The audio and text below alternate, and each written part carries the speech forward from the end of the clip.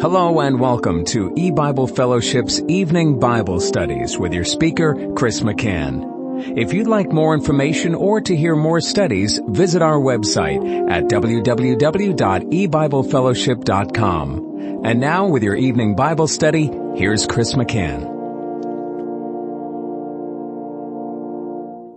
Good evening and welcome to E-Bible Fellowship's Bible study in the book of Revelation.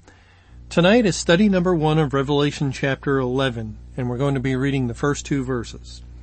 There was given me a reed like unto a rod, and the angel stood, saying, Rise and measure the temple of God, and the altar, and them that worship therein.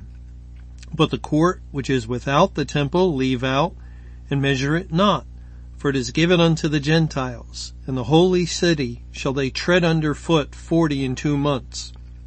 Now we're still in the interlude of the second woe, the 6th trumpet, and the angel that appeared to the Apostle John in Revelation 10, a mighty angel came down from heaven, having the little book having been open in his hand, and commanded John to eat of it. And he did, and it was sweet as honey in his mouth, but in his belly it was bitter. And then the last verse of Revelation 10, verse 11, God commanded, Thou must prophesy again before many peoples, nations, and tongues, and kings. And now in chapter 11, the angel stood. Let me read from verse 1 again. There was given me a reed like unto a rod, and the angel stood, saying, Rise and measure the temple of God and the altar and them that worship therein.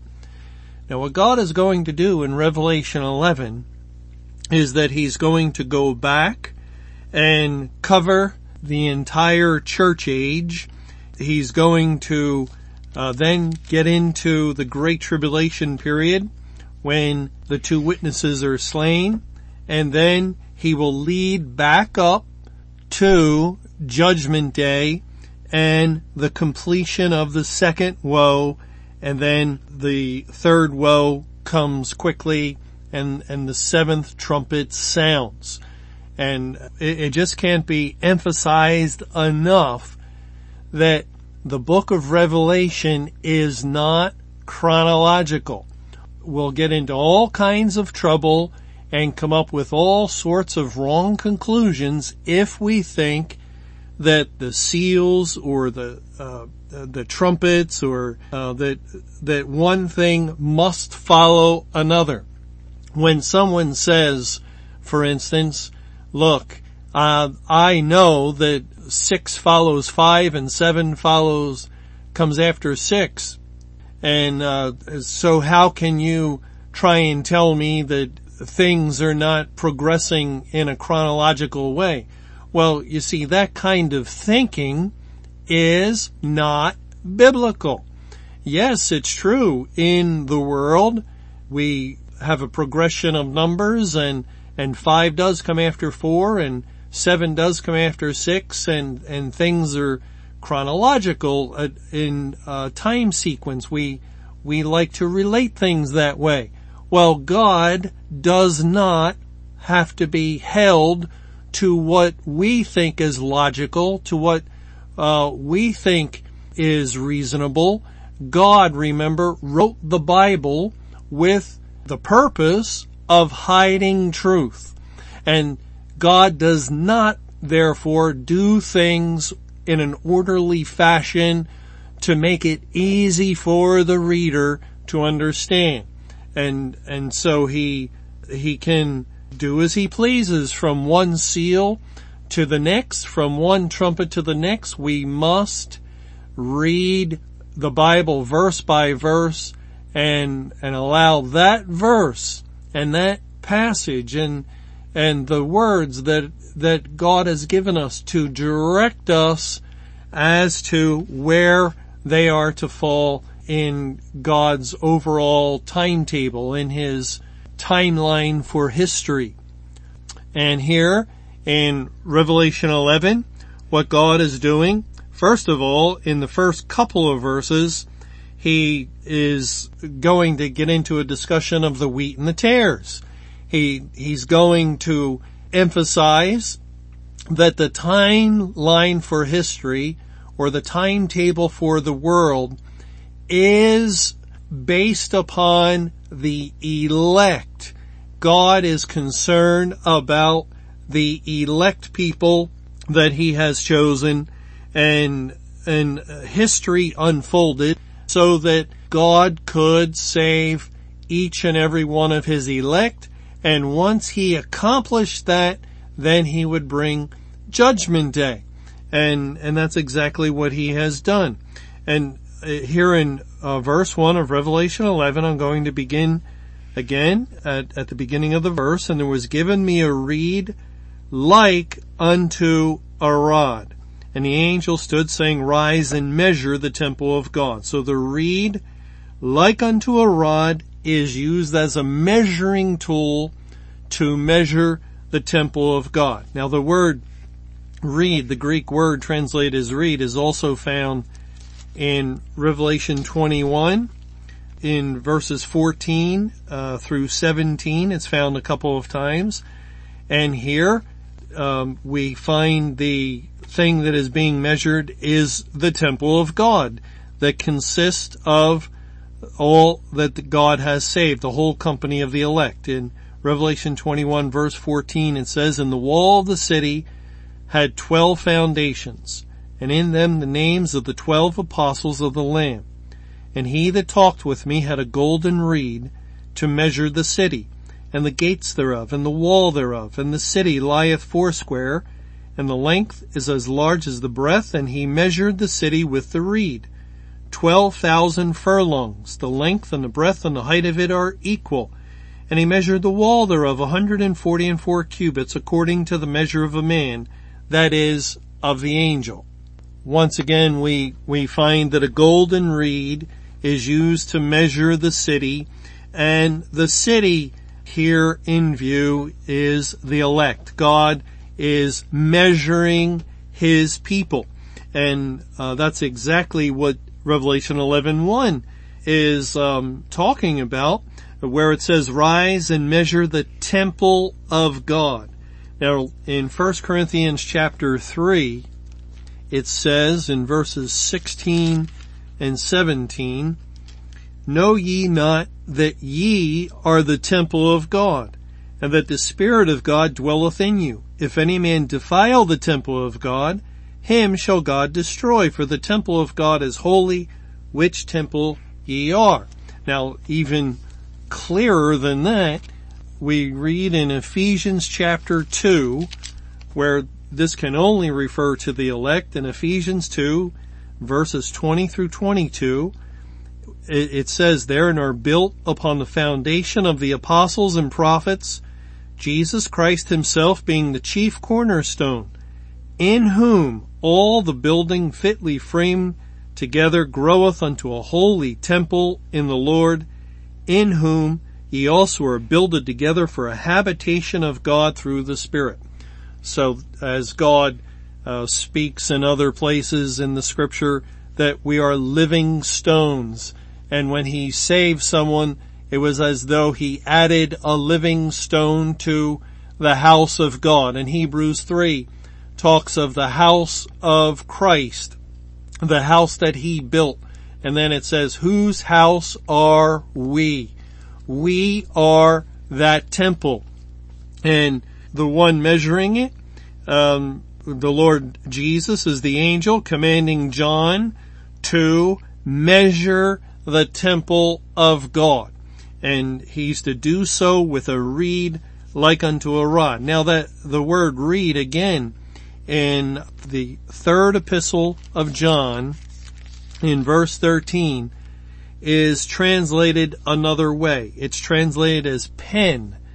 3 John verse 13 says, I had many things to write, but I will not with ink and pen write unto thee, or I will not with ink and reed write unto thee. And there would be probably a small reed or a portion of a reed that they would use in those days and dip in the ink and then write on their scroll their letter. In this case, as John was being moved by God to write the Word of God. And And that's really what the reed is pointing to. It's pointing to the Word of God. The Word of God is that which is to be used as a measuring device in measuring the temple of God. Now, we can understand that in one way, that it is through the declaration of the Word of God, through the hearing of the Word of God, that God did save His elect, and upon salvation, those individuals were added to the temple. And therefore, it is as though they are being measured in that sense, but also this relates to God using His Word to reveal to us that He will save all whose names were written in the Lamb's Book of Life, and the whole history of the world revolves around that. Remember what God said in Deuteronomy in chapter 32. Deuteronomy 32 in verse 7. Remember the days of old, consider the years of many generations. Ask thy father, and he will show thee, thy elders, and they will tell thee, when the Most High divided to the nations their inheritance, when He separated the sons of Adam, He set the bounds of the people according to the number of the children of Israel. And that is really an unusual statement that God is giving us, and yet it fits in with Revelation 11 verse 1. Measure the temple of God. God's focus, His concern is on saving those He obligated Himself to save from the foundation of the world, as the Lord Jesus died for their sins. And the whole of history really is God applying that atoning work of the Lord Jesus upon each and every one of those elect in every generation until He found them all and saved them all, which God finally accomplished prior to bringing the close of the door of heaven on May 21, 2011. And again, Deuteronomy 32:8 says that the Most High divided to the nations their inheritance. When He separated the sons of Adam, He set the bounds of the people according to the number of the children of Israel. The limits, the bounds of man. It has to do with the number of the children of Israel. That number, which there's a good possibility that God determined to save 200 million, and whether that's the number or whatever the number is, the opportunity for the door of heaven to be open and the sending forth of the gospel, it had to do with His elect people, and once they were all saved and all brought into the kingdom of heaven, then the Lord brought Judgment Day to pass. Well, let's go back to Revelation 11, and again it says, there was given me a reed like unto a rod. Now the reed, again, is the same word translated as pen in 3 John 13, which relates to the written word, to the Word of God. And so too does rod relate to the Word of God. This word that is translated as rod is the same word that is found in Revelation 19 in verse 15.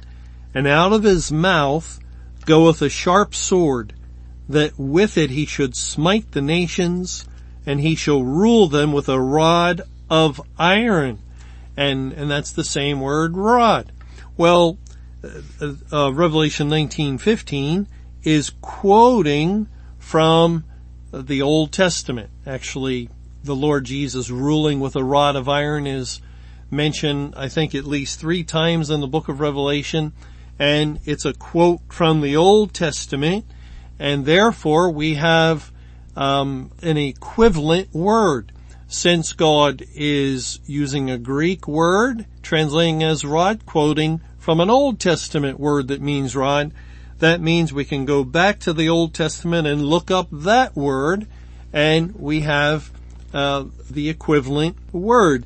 It allows us to search that word in the Old Testament, and it helps us to define the New Testament word. In Isaiah chapter 11, it says in verse 4, "But with righteousness shall he judge the poor, and reprove with equity for the meek of the earth. And he shall smite the earth with the rod of his mouth, and with the breath of his lips shall he slay the wicked." Now, in Revelation 19:15, it didn't say the rod of his mouth. It said, "Out of his mouth goeth a sharp sword, that with it he should smite the nations, and he shall rule them with a rod of iron." So the rod is related to the sharp sword that proceeds out of the mouth of the Lord Jesus. And of course that's the word of God. And here in Isaiah 11:4, where it says he shall smite the earth with the rod of his mouth, it expressly states and identifies the rod with the mouth of the Lord Jesus Christ. He obviously is the one that is being referred to. And the rod of his mouth, or the sharp sword that protrudes from his mouth, is the scripture. It is the Bible. The Bible is the rod. In Micah chapter 7, we read in verse 14, "Feed thy people with thy rod, the flock of thine heritage."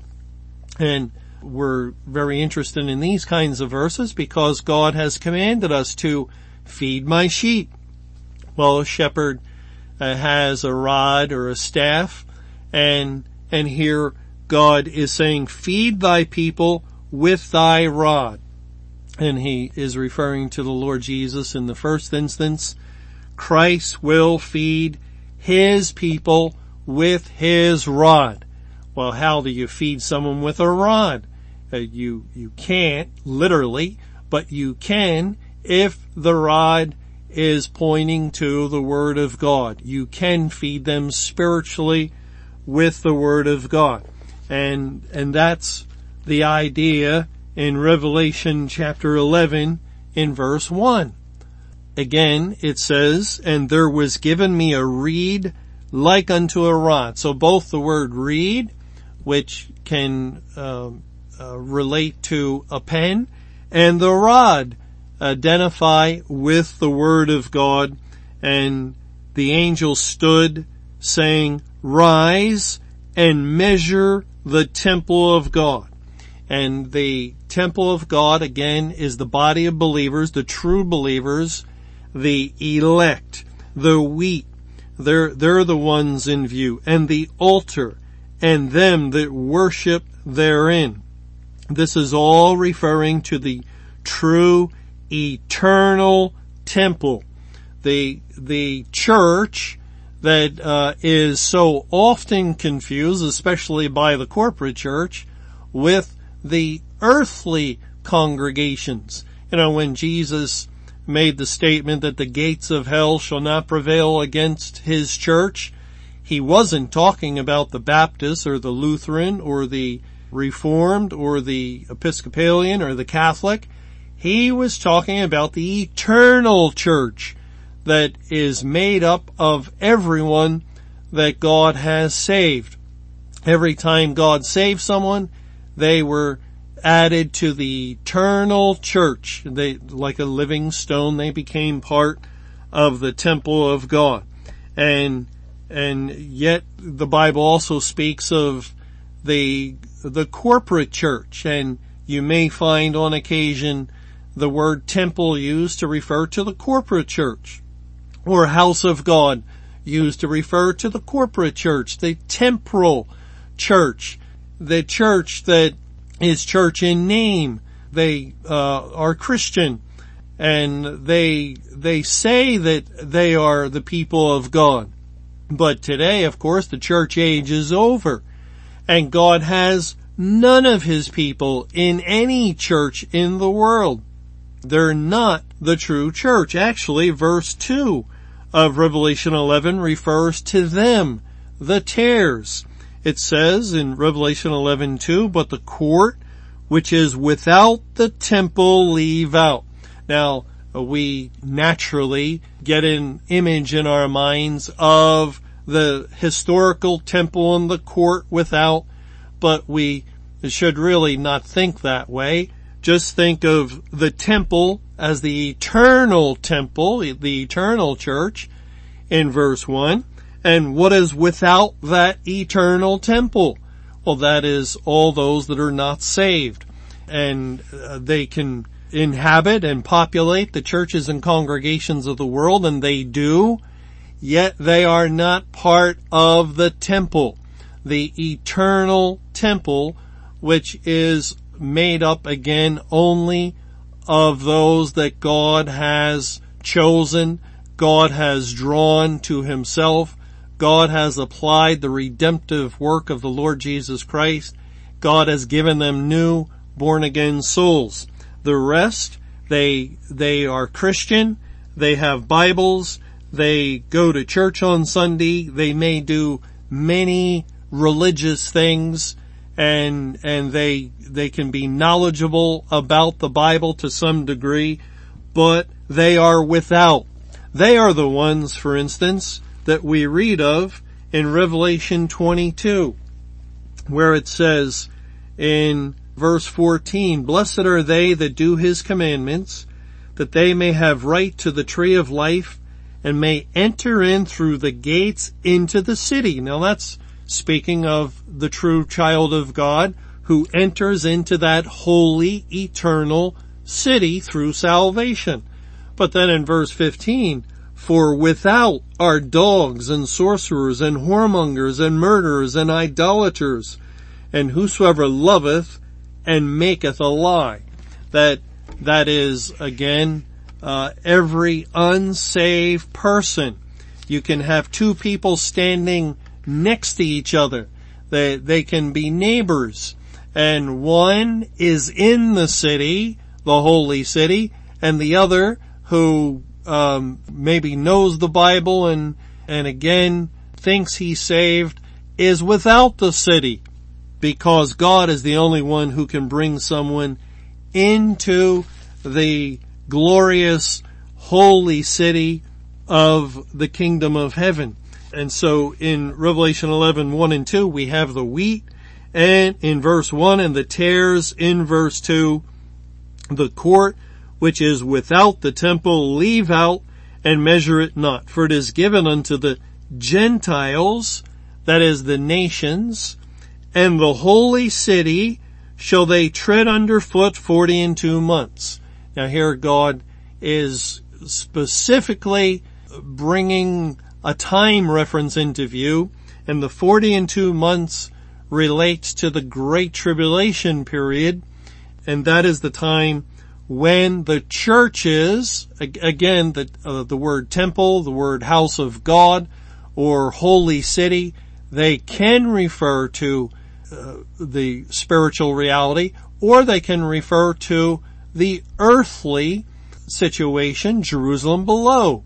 And here the holy city is the corporate church. Tread underfoot 42 months, as 42 months represents the duration of the Great Tribulation period, the 23 full years or 8,400 days from May 21, 1988 through May 21, 2011.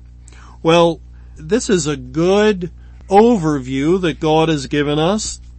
First, it applies to the wheat and the tares, applies to the church age, but it does have special application to the end of the church age, when God began the process of separating the wheat from the tares.